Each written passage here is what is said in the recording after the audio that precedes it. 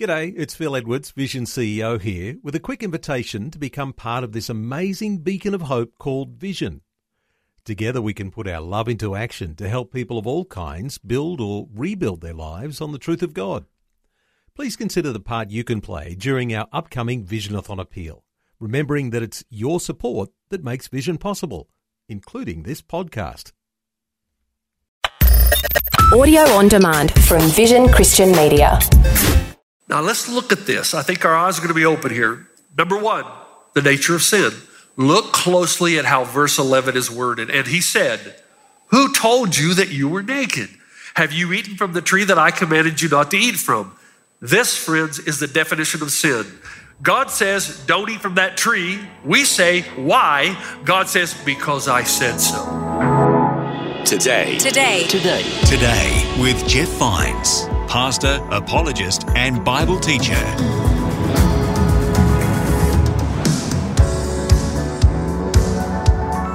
Hi, my name is Bill and welcome. This is Today with Jeff Vines. As the year progresses, Pastor Jeff wants us to stop and think about what our goals are and how we're going to reach them. He's looking at Genesis chapter 3 to help us refocus our goals and aims on God. Let's join Pastor Jeff as he starts this new series on recommitment, reawakening, and revival.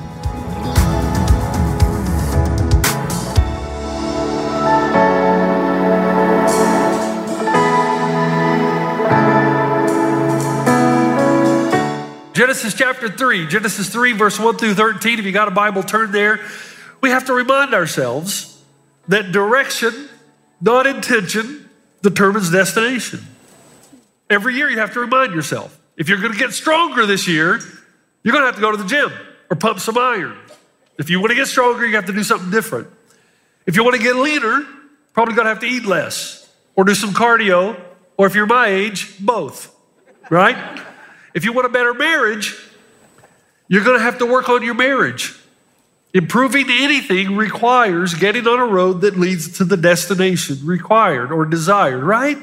It takes something. So there's so much you cannot determine or predict. That's just life. You have no idea what's going to happen to you this year. But that doesn't mean that you have no determining power, because you do. And the question that I have for you, what is your loftiest goal this year? What's the highest goal you could ever have? And the second question is, how are you going to get there? Because you won't just slide into it. There has to be some decisions, some choices that you make. Mortimer Adler, who was the editor of Encyclopedia Britannica, reserved the longest article for the topic he called, or we call, God. And he was asked later, why did you give more space in the encyclopedias for God than any other topic? And here's what he said, and I quote, he said, "More consequences for thought and action follow the affirmation or denial of God than from answering any other basic question." In other words, what you believe about God determines everything else in your life this year. Now, I'll go one step further. The greatest pursuit in your life this year should be God, because everything else stems from your belief or disbelief, your pursuit or your apathy toward God. Your mental, psychological, emotional health are all a result of what you believe about God. And what is truly interesting is that the aggressive atheists of the past, those who decided that they were going to live in a world apart from God and denial of the existence of God, most of them, now I know not all of them, but a majority of them, definitely the majority of them, died in gibbering insanity and emotional disintegration. So just from a pragmatic point of view, atheism doesn't work. So when you become unhinged from the Creator, when you untie yourself from His moorings, you're going to attach your life to something else, and that something else will never deliver what you're looking for. It will not sustain you. It will not anchor you during the course of your life. Only God is big enough to fill your heart, soul, mind. Now think for a moment. Come on this little journey with me. The possibilities for this new year are numerous. You could renew your body. You could reshape your attitudes. You could resolve to forgive somebody that you need to forgive. You could recommit to your marriage. You could do all that. That's why we call this the year of re. Re what? But the ultimate journey of your life this year, whose destination brings all of these things into perspective. It gives you a kind of power to overcome whatever it is you're going to face. The ultimate journey is the pursuit of God, and we're calling that a revival. Revival in the sense that you feel your faith again, that you sense the presence of God, that you hear his voice, that you know his closeness. In fact, the uniqueness of the Christian God is exactly this. Only the Christian God is a God of personhood. A God to whom you can relate. It's not an energy or a force or something out there. He is personhood, which means you can relate. You can feel his presence in your life. You can sense his closeness. And with a certain amount of human certainty, you can know that he's always there, always concerned about you, always working, always loving, always having your best interest in mind. And to experience emotional, psychological, even physical and mental health and vitality is what it means to know and experience the transcendent. And without that, we're lost. Okay, Jeff, I got you. I hear what you're saying, but I don't feel God. I don't experience God. And it's not my fault. I want to, but I just don't. Not the way you're talking. And I'll have to confess that the answer is not easy, and I know that, but it is discoverable. And to discover it, we have to go back to the beginning. Now let's stop and pause. Let's make sure we know what we're doing here. What are we after? We've said for over 2 years now, we're tired and weary of the status quo of coming to church and just feeling nothing, experiencing nothing, going through the motions, and there's no real life and vitality in my relationship with God. So if we want to have this year, if we want revival to come into our lives, we've got to understand why it doesn't. That's the first move.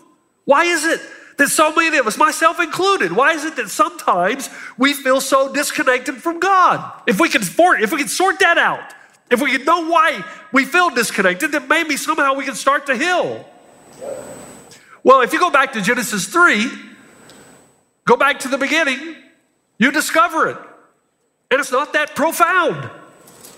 God creates the stuff from which he makes everything else. He creates the universe. He creates us. And then this happens. Genesis chapter 3, verse 1. Now the serpent was more crafty than any other wild animals the Lord God had made. He said to the woman, did God really say you must not eat from the tree in the garden? The woman said to the serpent, we may eat from the trees of the garden, but God did say you must not eat the fruit from the tree that is in the middle of the garden, and you must not touch it or you will die. Verse 4, you'll certainly not die, the serpent said to the woman, for God knows that when you eat from it, your eyes will be open and you will be like God, knowing good and evil. Verse 6, when the woman saw that the fruit of the tree was good for food and pleasing to the eye and also desirable for gaining wisdom, she took some and ate it. She also gave some to her husband who was with her, and he ate it. Then the eyes of both of them were opened and they realized they were naked, so they sewed fig leaves together and made coverings for themselves. Then the man and his wife heard the sound of the Lord God as he was walking in the garden in the cool of the day, and they hid from the Lord God among the trees of the garden. But the Lord God called to the man, where are you? He answered, I heard you in the garden, and I was afraid because I was naked, so I hid. And he said, who told you that you were naked? Have you eaten from the tree that I commanded you not to eat from? The man said, the woman you put here with me, she gave me some fruit from the tree, and I ate it. You've heard this story before, haven't you? Then the Lord God said to the woman, what is this you have done? And the woman said, well, the serpent deceived me, and I ate. Now, we could spend 2 months on this passage. We got 1 weekend. And here's the deal. If you want revival, then the first thing you have to do, and I can't think of a more appropriate message for our time, the first thing you have to do is acknowledge that there's such a thing called sin. The sin is real. And it's not just an offense against each other, it's actually an offense against God. Carl Menninger, who's a psychologist from the Aspen Institute of Humanistic Studies, I say that because Carl Menninger is quite liberal. So he's not really a friend of the Christian side of things. But in the 1970s, he wrote a book that shocked the academic world. The title of the book was this. Think about this coming from a far left winger, okay? Whatever happened to sin, he said. Whatever happened to sin? And in the book, he calls for a revival of an awareness of sin, guilt, and shame, and repentance. He said, in short, I call for a revival of sin. What would be the good of that, you ask? Why do we need more breast beaters? Why not a no-fault theology? No one to blame. Things just happen. Oops. Alas, he says, and here's why. The assumption that there is sin implies both a possibility and an obligation of intervention. We want to help ourselves and others, and hence sin is the only helpful view when evil appears around us and no one is responsible and no one is guilty, no moral questions are asked. Then there is, in short, nothing to do. So we seek to despairing hopelessness. Therefore, the consequences of my proposal for a revival of the consciousness of sin would not bring more depression, but less. Now, what's he saying? He's saying this. When the world loses its sense of sin, if you think there's no ultimate objective wrongdoing, if that's your belief that there's no real sin in the world, then you can never hold anybody accountable for anything. Not for racism or oppression or human trafficking or theft or smash and grab in public or in your home. If there's no such thing as objective sin, you can never accuse anybody of doing anything wrong. And therefore, you can't intervene. You can't say to them, stop that. Why? And you can have no accountability. You can't say to them, hey, you got to pay for what you've done. In short, no sin, no objective morality, no wrong, no real deterrent to any kind of immoral behavior. So here is this liberal Carl Menninger saying that we need a return of sin. We need to return to the idea that there is a higher moral law that you should not violate. If we do that, he says, you'll have less depression, not more of it, because then you'll say, hey, wait a minute, we can fix this with the repentance. You'll have more hope, not less hope, because you'll say things can get better. We need transformation. We can change ourselves and others.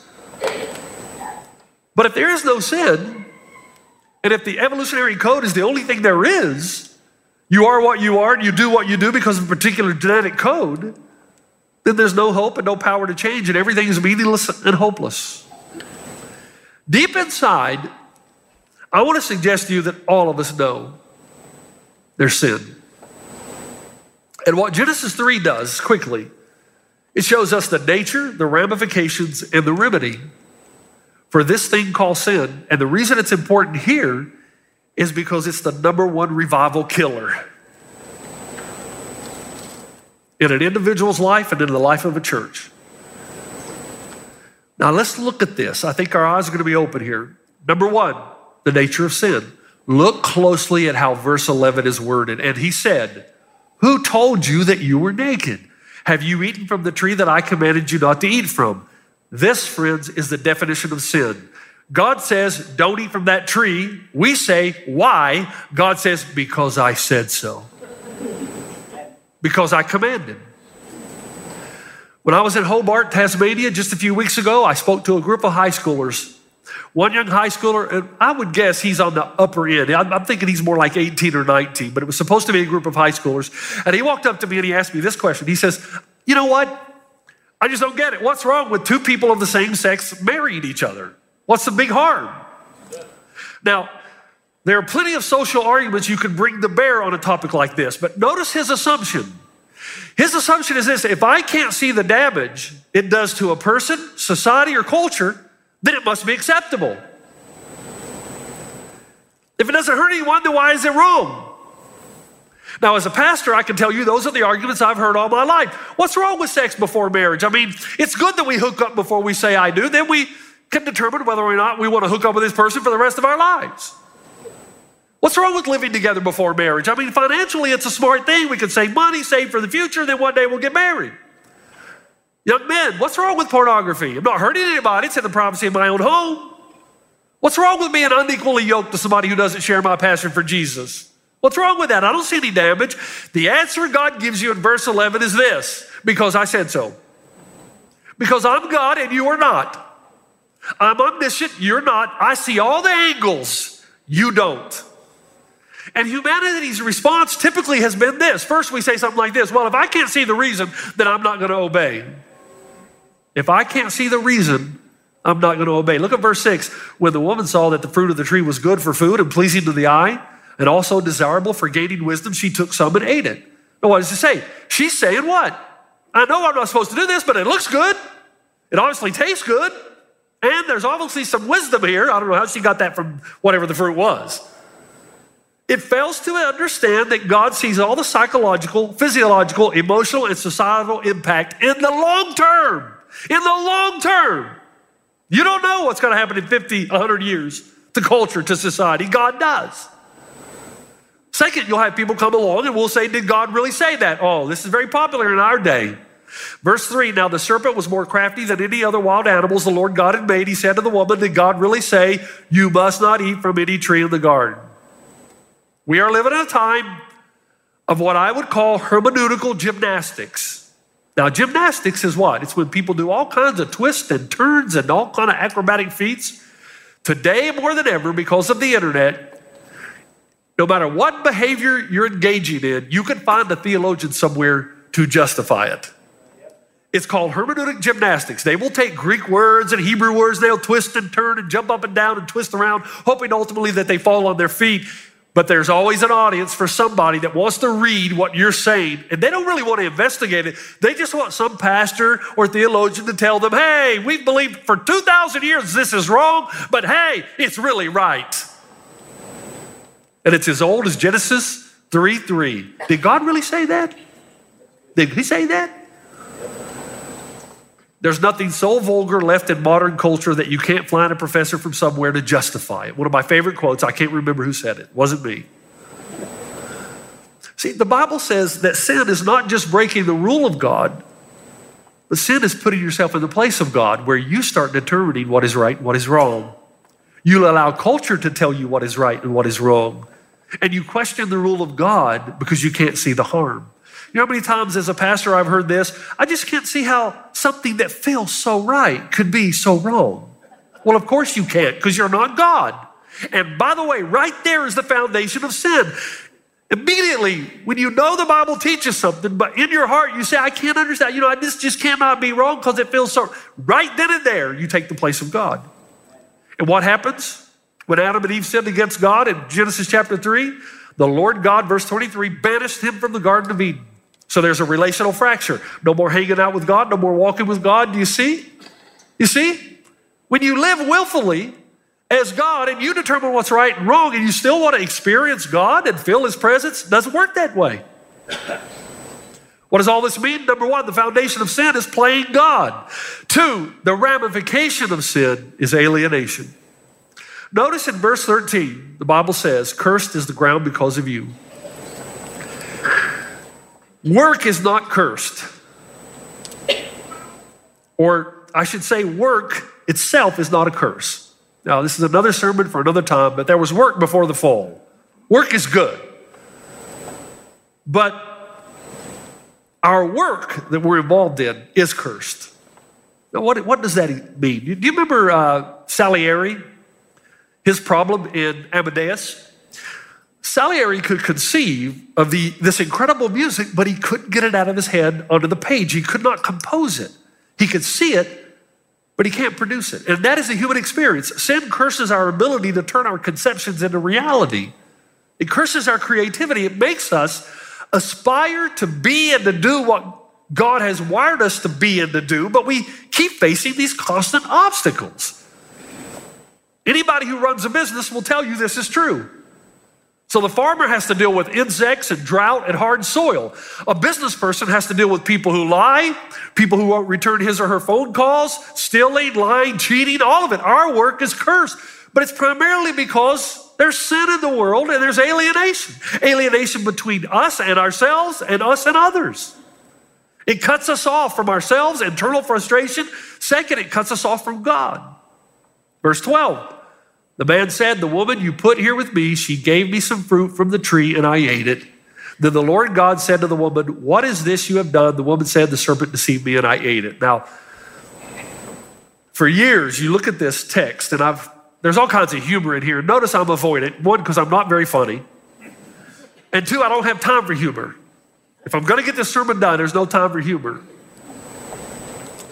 I want you to think about something. If you have a friend and you've got a relationship with this person and you enjoy spending time with them, but over the course of your friendship, you start to resent your friend, and you resent the friend because you believe all your problems are related to your friendship with this person. And if that's true, not only will you start to resent the friend, ultimately you will end the relationship, right? Now, this is a subtle yet powerful reality for the Christ follower. Because Christ followers have an assumption that God owes us a good life. I know you've heard me say that before, but you have this assumption that God owes you a good life. Therefore, you hardly ever look inwardly when your world's falling apart. Why did my kids turn out that way? Why is my marriage in disarray? Why did I lose my job? Why am I having heart problems? Why am I so anxious, depressed, and frustrated? Why does no one want to hang out with me? Well, it could be that your kids didn't turn out the way they should because you had no true spiritual discipline in your life or theirs. Now, I'm not saying it's always the answer, because I've told you it's not always your fault. Adam and Eve had God the Father, God the Son, God the Holy Spirit as parents, and they still blew it, right? But we're not God the Father, God the Son, and God the Holy Spirit. Why is my marriage in disarray? Probably because you abandoned your spouse emotionally. Why did I lose my job? Maybe you're lazy. Why am I having heart problems? Because you put bacon on everything. You put bacon on bacon. Why am I so anxious, depressed, frustrated? Maybe because you envy everyone. You're so jealous. You just eat up with bitterness.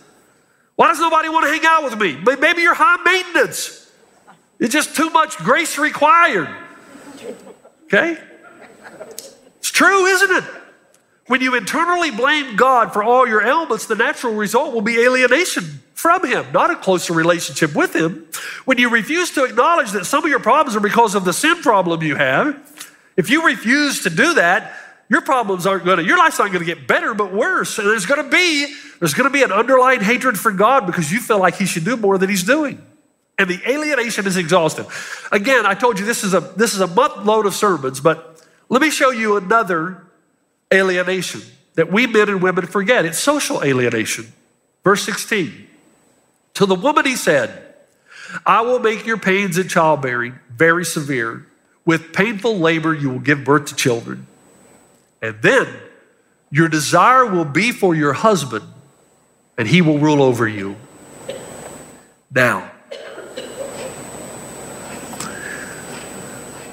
what this is saying is that because men, let's start with the men, we'll get to the women. With the men, you are wired in such a way to rule and to subdue creation. But a fracture has happened in your life because you're alienated to some degree because of sin from God. Because you're alienated to some degree from God, now you don't rule and subdue creation like you were originally designed to do. So now you look for something else to rule and subdue. And sometimes men will turn to their wife and their families, and they will be frustrated that they can't rule and subdue there, so I'm going to rule and subdue here. And they have no idea what it is to be a servant leader. In their mind, they're the boss of this family, and I'm going to rule it because they're frustrated. What do wives do? Women, on the other hand, sometimes make a god out of their husband. When the Bible says your desire will be for your husband, I've had a lot of men say, well, I know I can't trust the Bible now. You got it? You got it? But what the word actually means, there's two sides to it, and I've dealt with one in the past, and I don't want to go into that side, but one side of it is simply this. Rather than desiring God in the ultimate divine romance, you look to your husband to be a pseudo-savior, and you've cast all these projections on your husband to save you rather than ultimately pursuing God. First of all, no man can live up to that. And so there's this inner turmoil and tension. Sin takes something that's good, like gender roles, and makes an idol out of them. So that men rule over rather than lead, servant lead, and women desire their husband and depend on their husband for their own personal self-worth rather than placing their ultimate hope and security in God. I don't know how many times I've heard a young girl say, if I could just find a good man, all my problems will be solved. Oh, man. They have no idea, do they? Your problems are just beginning. You've been listening to Today with Jeff Vines. Thanks for joining us. Next time, we'll bring you the rest of this message from Pastor Jeff. What sin does, it takes something good like marriage, love, relationships, even children, and makes a god out of them. And you have an idol in your life. And all of these gods and false idols means that there is alienation between you and the real God. because these idols can never deliver, no matter how good they are. You can listen to more messages like this. Just search for Today with Jeff Vines wherever you get your podcasts.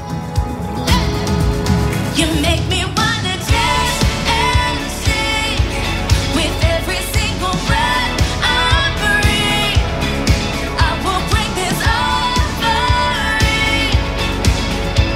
You are my wonder, you with the wonder. Today with Jeff Vines. Thanks for taking time to listen to this audio on demand from Vision Christian Media. To find out more about us, go to vision.org.au.